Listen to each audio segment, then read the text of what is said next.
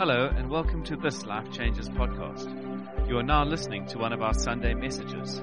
If you'd like to know more about Life Changes, you can visit us on Facebook, Twitter, or Instagram. Now lean in and enjoy. There we go, brilliant. Hebrews 12:24 says this: You have come to Jesus, the mediator of a new covenant, and to the blood that speaks a better word than the blood of Abel. Can you say that? Can you say the blood that speaks? The blood that speaks. Come on, you can do better then. Let's try one more time. Say the blood that speaks. The blood that speaks. She's good for a Friday. Let's just pray. Father, I thank you this morning as we come and we stand humbly before your word, that you are here with us. I thank you, Jesus, that you are here to pursue the furthest heart. You're here to bring courage to the weakest heart, and you're here to bring life to the hardest heart. I pray, would you do all of those things this morning? In Jesus' name we pray. Amen. Amen. Why don't you take a seat, say hi to someone next to you as you go down. If you're feeling courageous, give them a high five.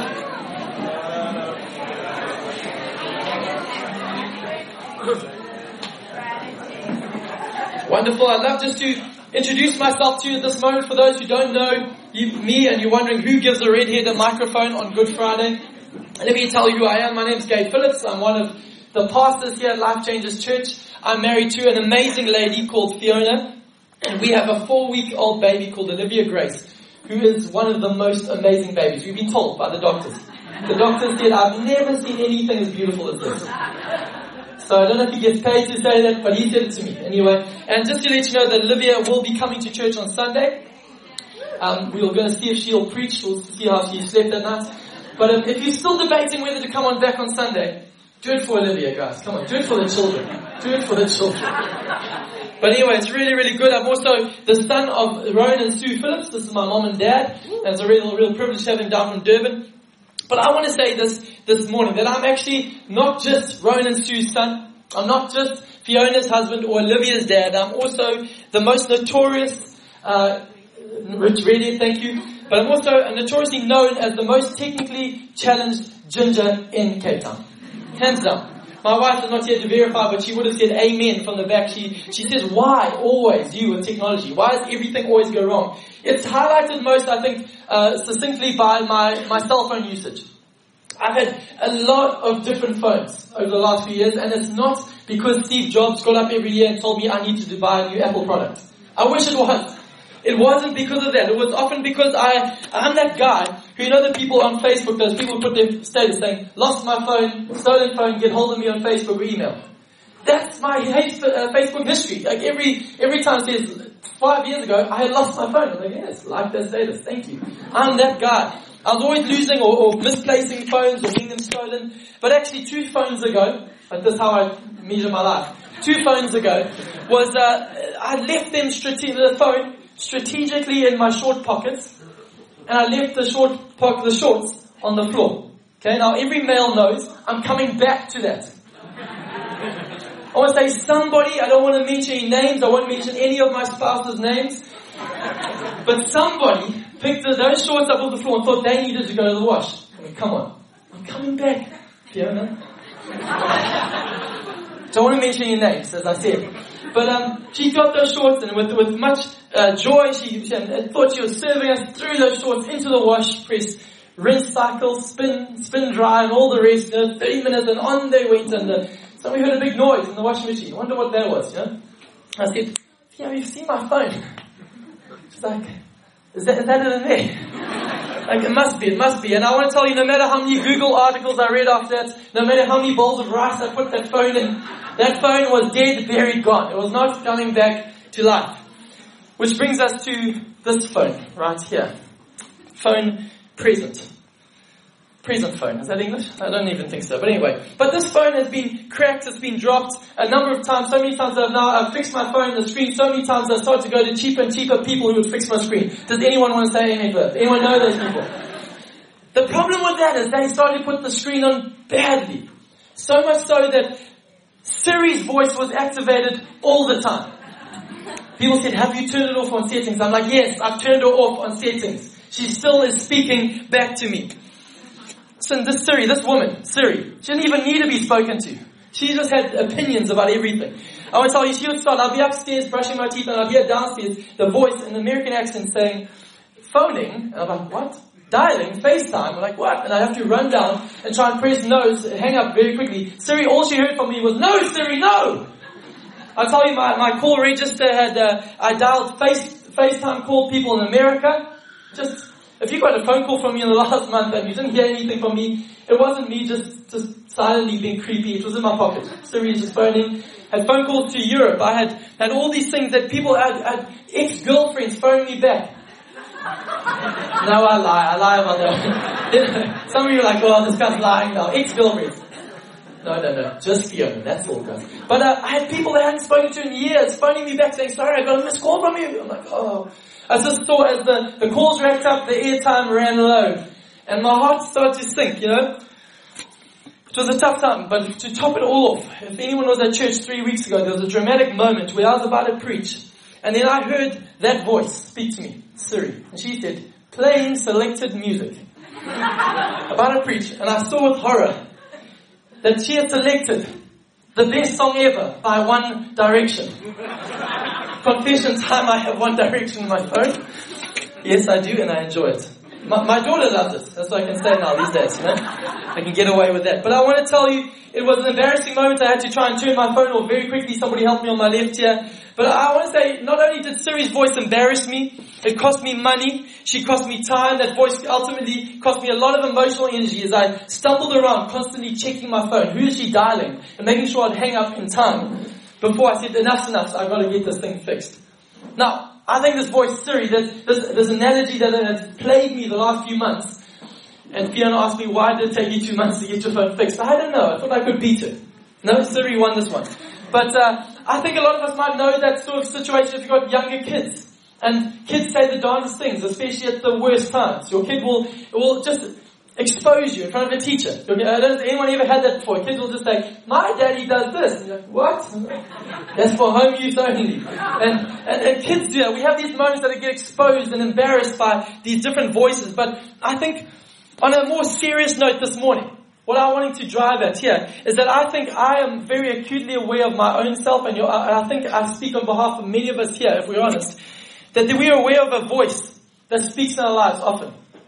It might not be Siri, it might not be your kids, but I believe it's a voice that condemns us often. It might even sound like you, but it's a voice that holds us back, that reminds us again and again of our faults, our weaknesses, our failures. It brings up where we have messed up again and again. It's a voice that reminds us of how addicted you really are and that you'll never actually be free. Maybe it's a voice that reminds you of how many promises you've made and how many times you've reneged on them. It's a voice that reminds us of our ex-boss, our ex-spouse, our failed business, our failed marriage. It's a voice of fear, of rejection. It's a voice of doubt. I want to tell you, it's the voice of the enemy. The Bible calls him the accuser. He says, night and day, he accuses.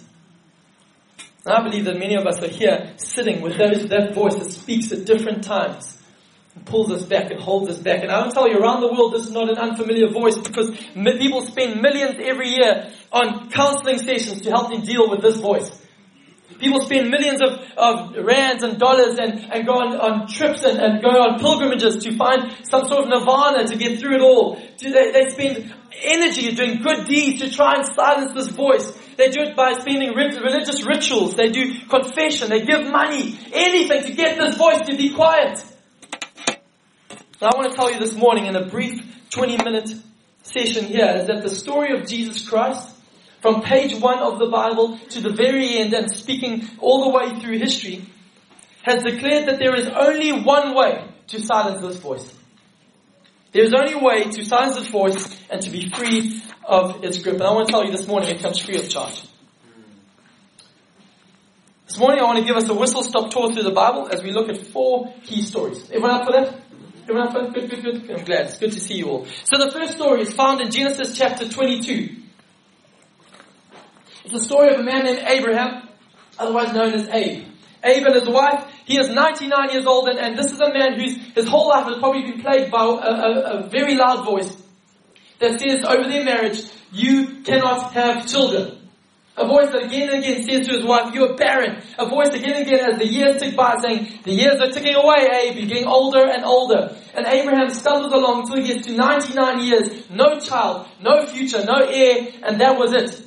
His line would come to an end. And this was a great shame in that culture. So much so that it gets to this point. But for the story's sake, this man kept believing a different voice, the voice of God. And at the age of 99, Abraham had a child. A boy called Isaac. A young lad who became the apple of his dad's eye. Somebody at the age of 99, I know you can picture it, playing catch with after all these years, and just going to sports games and loving just being with his boy, Isaac. But this story goes on, and a few years later, as Isaac started to grow up, God spoke again to Abraham and said, Abraham, yes God, he says, I want you to take your boy, Isaac, your only boy, the one that you have waited 99 years for. I want you to take him. Go to the mountain, I'll show you. And I want to test your heart. I want you to sacrifice him to me. And Abraham stepped back. Going, I really shouldn't have answered that voice today. And his heart grew heavy. But he knew that this was something that he had to do. He knew that maybe God had something better planned. God had something up his sleeve. Maybe God would do this, but I have to obey. So Abraham set off one morning with his boy and all the servants in tow. And they went to the mountain that God showed them. He left the servants at the bottom and said, boy, let's go up to the top of the mountain. And Isaac says, this is going to be fun, Dad. Just you and me on a camping trip. And he gulped deeply. Yeah, this is going to be good, boy. And they go up all the way there. And Isaac said, what are we going to do, Dad? We're going to make a sacrifice to the Lord. And Isaac says, oh, that's great. That's going to be brilliant, Dad. This is going to be such fun. And Abraham, with a heavy heart, started to assemble the stones and get the wood and get the altar ready. And then Isaac saying, Dad, where's the sacrifice? He says, Isaac, come here, boy. Okay, Dad. He says, just lie on top here and start to tie him down. And Isaac going, Dad, what's going on, Dad? Dad, what's going on? And Abraham, trembling with a sad heart, but trembling, but in faith, going, I'm going to do this for God. He picks up a knife, and just dramatically, before he was about to plunge the knife into and sacrifice his boy, the voice of God spoke again and said, Abraham, wait. I see that you're obedient and you trust me with all your heart. He says, I want you to take your boy off the altar. He said, there's a lamb hidden in the thicket. There's a lamb that's caught right here in the bush. I've provided a lamb for the sacrifice. They'll take the place of your son. And in that moment, Abraham untied his boy, got the lamb, and put the lamb on the altar. This is where we get the first glimpse of a biblical doctrine that weaves its way all the way through Scripture called substitution. That somebody had to die to appease God, but God provided a lamb in its place. We see in that story, one lamb was provided for one man. You've got that. We move on. The second story is found in Exodus chapter 12. It's another story, a story of a bit of a bigger group. The nation of Abraham had grown and grown and become the Israelites. And they had been a mighty nation until they went into captivity because of a famine into Egypt. And because of that, under a very harsh, cruel Pharaoh over many decades, they slaved and slaved and slaved under this hard taskmaster. And there was voices that sounded over them for decade after decade, calling them out. And Pharaoh did this, but all the way until God spoke, and he spoke to a man named Moses. He said, Moses said, yes, God, I want you to go to Pharaoh. I want you to tell him, let my people go. And Moses, man who was probably not qualified to do this job, started to hear the voice, started to speak over him. And he started to say, why would Pharaoh listen to me? He'll have me killed. I can't speak well. I'm not that impressive. Choose someone else, God. But God spoke again and said, Moses, go tell Pharaoh, let my people go. So Moses, nervous, trembling, fearful heart, gets before Pharaoh and gets an audience of them. And Pharaoh says, what do you want? He says, God says, let my people go. And shock and horror, this is what Pharaoh says. No. Next. Moses like, what? That didn't go according to plan, God. But God said, don't worry, I'm going to show Pharaoh my power. And the story happened as the plague after plague started to rain down. And you can go through them in the story. But plagues came. But all these plagues that came, that killed livestock, that shocked the nation, turned the water to blood, and the nation caught their captivity in the headlines of the nation. All it did was harden Pharaoh's heart further. And Pharaoh said, no, I will not let them go. After every plague, Moses came back and said, God says, let my people go. And Pharaoh said, no! We will not do this. Until the very last moment, God said here, after each plague, God answered again and said to Moses, Moses, tonight, you're going to be set free as a people. He said the last plague is going to come. The angel of death is going to move over the valley and it's going to kill every firstborn son. Moses said, God, but we've all got our sons. What about us? And God said, no. You guys will be spared. But the only way you'll be spared is if you take the blood of an unblemished lamb. Take that blood and put it on your doorframe. And the angel of death will pass over your house. So Moses goes, okay, thank you, God. The Israelite nation who are living in fear, and they've seen Pharaoh's heart get harder. He's up the ante against them. The whips have been dragged down. They're like, we've seen God's power. We've seen Pharaoh. We're caught in the middle here. And Moses says, guys, the angel of death is going to come kill every firstborn son. And a woman starts crying. They say, well, what about our boys? He says, no, God says, put the blood of the lamb on the door and you'll be saved. And the people go, Moses, we've seen the power of God. Are you sure that's all he said? Well, there's no addendum. That sounds too simple. Blood on the door. Surely there's something else we need to do. Is there no smoke signals? Is there nothing else? We can put a sign outside. They're saying, let go, let God, or something, Christian. Is there anything we can do? And Moses says, no, that's all God said. Put the blood on the door. And they said, okay. And they did it. Israelite family did that night. As darkness descended. And the family gathered. A family would holding their firstborn boy. Israelite family holding, going, please God, please God, please God. Don't take our boy. And that night the angel of death came across the land. Came to the first Egyptian home. And a cry went up as a nightmate stumbled in and saw the Egyptian's boy slain, dead. And cries went up over the valley, screams, ah! As they heard people, as Egyptian families scream out, my boy! And Israelite families heard these screams coming close and holding the boy in tears going, please God, may this blood be enough. May this blood be enough to succor us. And as the angel of death, they heard the whisper come up. And they came to their house. The angel paused, saw the blood, and passed over. And their families, their boys, were safe. This is where we find the theological term called propitiation. Big words this morning. Giving you deep theology in 20 minutes. But what this means, it means that there's a debt that is paid, but because of the sacrifice that was given, death will pass us by. The weight of the guilt that we are supposed to hold, we are passed over because of the sacrifice. In this story, we got the first story, we got one lamb for one man. Abraham with his boy. There was substitution that took place. One lamb for one boy. Over here, we have this situation. For one lamb was provided for one family. For their propitiation to happen so they could be saved.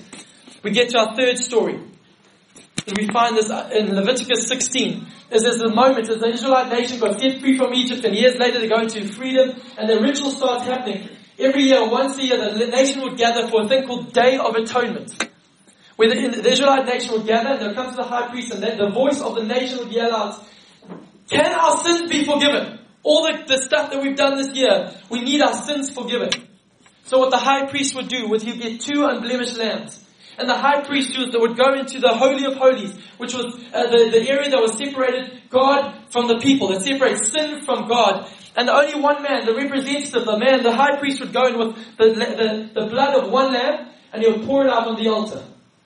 The other lamb, he would then go outside to all the people and they'll pray over this lamb, this goat. And they'll pray and he'll put his hand and on this process, they believe that all the sins of the nation would go into this goat. And what they'll do with that at that moment, they'll drive that goat out into the wilderness. That's where we get our word scapegoat from. The one that takes the fall for the many. Drive that out into the wilderness. And this is the story that we understand. And this is where we get our theological concept, atonement. Let me explain. If you're wanting to know what atonement is, I was taught this a few years ago in a very simple way. It might sound cheesy, but I've remembered it, so it's helpful. That before we understand with God, we were at 2 minutes. It's very clever, eh? We were at 2 minutes. What do I mean? We were separated from God. There was no ability for us to come anywhere near Him. But because of a sacrifice that was made, we can be at 1 minute. Atonement. Very clever, eh? Maybe I'm just fascinated with those sort of things. But here's the understanding that the story begins 1 lamb for 1 man. Abraham and Isaac. Then we see here, 1 lamb is made the restitution for 1 family. Then over here, we see 1 lamb for 1 nation. The story is growing, and then we find this amazing thing. What am I getting at? In John chapter 1, the page turns over into the New Testament. After years of humanity trying to appease God and find freedom from their sins and silence these voices, Jesus arrives on the scene, and the man John the Baptist stands up, and the first thing out of John the Baptist's mouth when he sees Jesus, he says these words, "Behold, the Lamb of God who takes away the sins of the world." Wow, what a weird thing to say if you don't understand what's going on. What a strange thing. This is a lamb. I'd rather go for a cheetah, something more impressive, It's like a lamb. But there's something deeper going on here. One lamb for one man, one lamb for one family, one lamb for one nation. But Jesus said, I'm always going to be the one who comes for the sins of the world. Behold the Lamb of God who takes away the sins of the world. And from that moment, Christ began his march to the cross. Let me tell you this, that Christ came, and he was a great teacher. He was a brilliant teacher. But I want to make sure that we know that he primarily did not come to be known as a great teacher. Let me tell you, Christ, from the very beginning, was a great example. Someone to model your life on. But let me tell you, he primarily did not come to be a great example for you and I. Let me tell you, Christ was a great healer and a performer of many great and work of miracles. But he didn't primarily come to make things slightly better for us. Temporarily. Let me tell you strongly that Christ from day one, when John the Baptist declares, "Behold the Lamb of God who takes away the sins of the world," Christ came for one reason, to die. Christ came to die.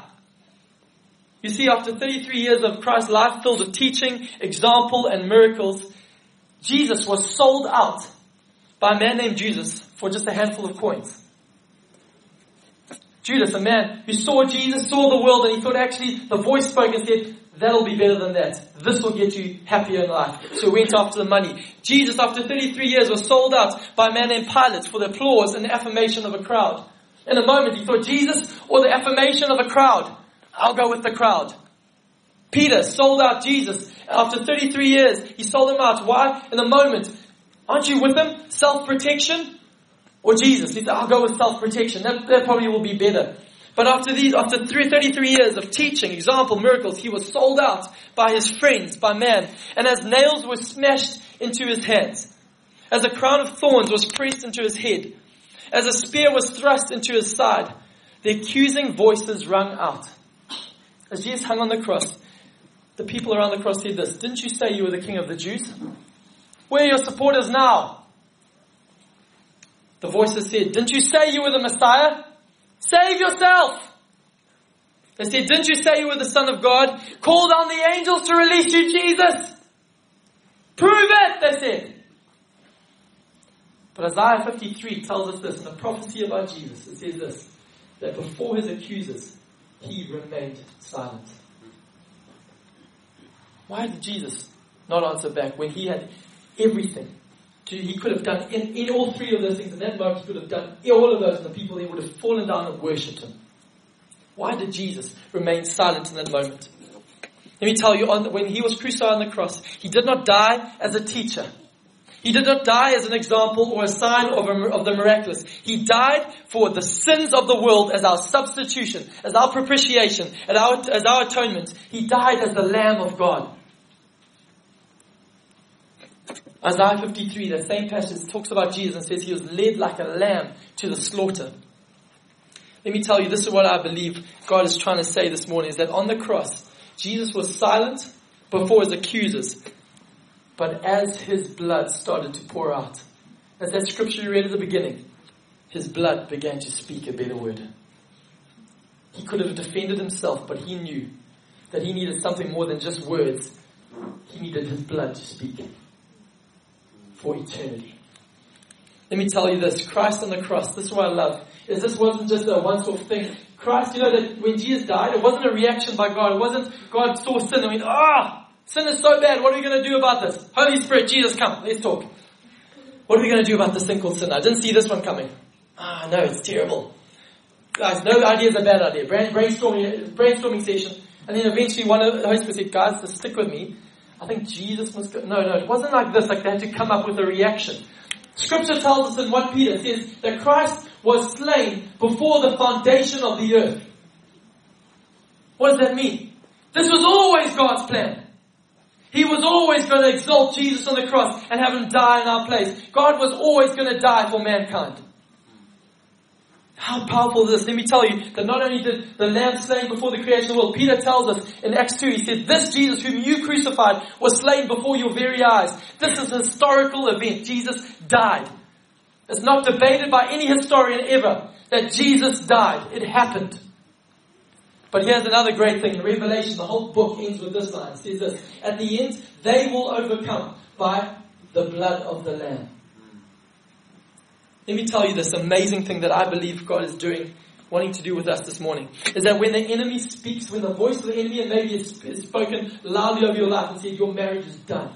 Maybe it's spoken and said, you are too far gone. Your heart is too hard. You are too sinful. That your past, that stuff of your past will always haunt you. You'll always be known as a failure. Let me tell you, when that voice starts to speak about your past, let me tell you the good news. The blood of the Lamb was slain before the foundation of the world to deal with any horrors of your past. The voice will say, look at your past. You say, yeah, but you were slain before that. Maybe in your present, you're saying, the voice is saying, you're just an addict. You made so many promises, you keep doing the same thing, you'll never change. The good news is that not only did he do it once before, he did it in our very presence. His blood, he said, this Jesus whom you crucified was slain before your very eyes.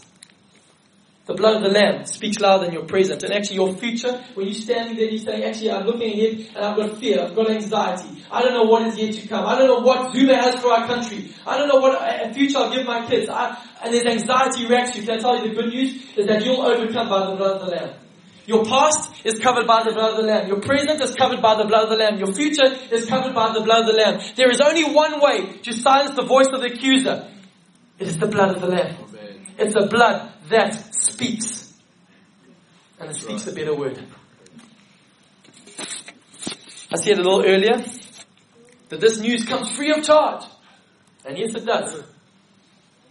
But I want to be honest with you. It will cost you everything. Jesus doesn't say, take my blood and try a different, have a hedge your bets, take a few options. Jesus says, let my blood cover you completely. Every single area. Let me set free completely every single area. And the only way we can do that is for us to come and receive it. Let me tell you, Good Friday is only good. Why do we call it Good Friday? Jesus died. God died. Good Friday? The only reason we know it's good is if we understand the reason why. And that we believe that Christ's death was my death. Prompts us, it gets us ready to know that his resurrection is my resurrection. John Calvin said it this way, and I believe he said it best. He said the cross is the Father saying, I want my kids back.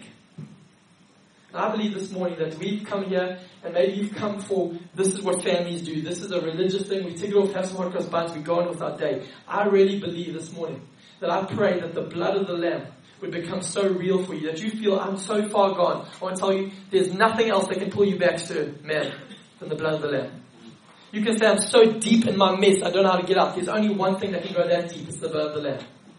You can try your hardest. You will not get out of that hole until you allow the blood of the Lamb to rescue you. You say, I don't know about my future. My prospects are terrible. I'll tell you, there's only one thing that can provide for your future. It's not a better government. It's not a better job. It's not a better marriage. Let me just get out of this place. No, it's the only thing that'll silence that voice is the blood of the Lamb.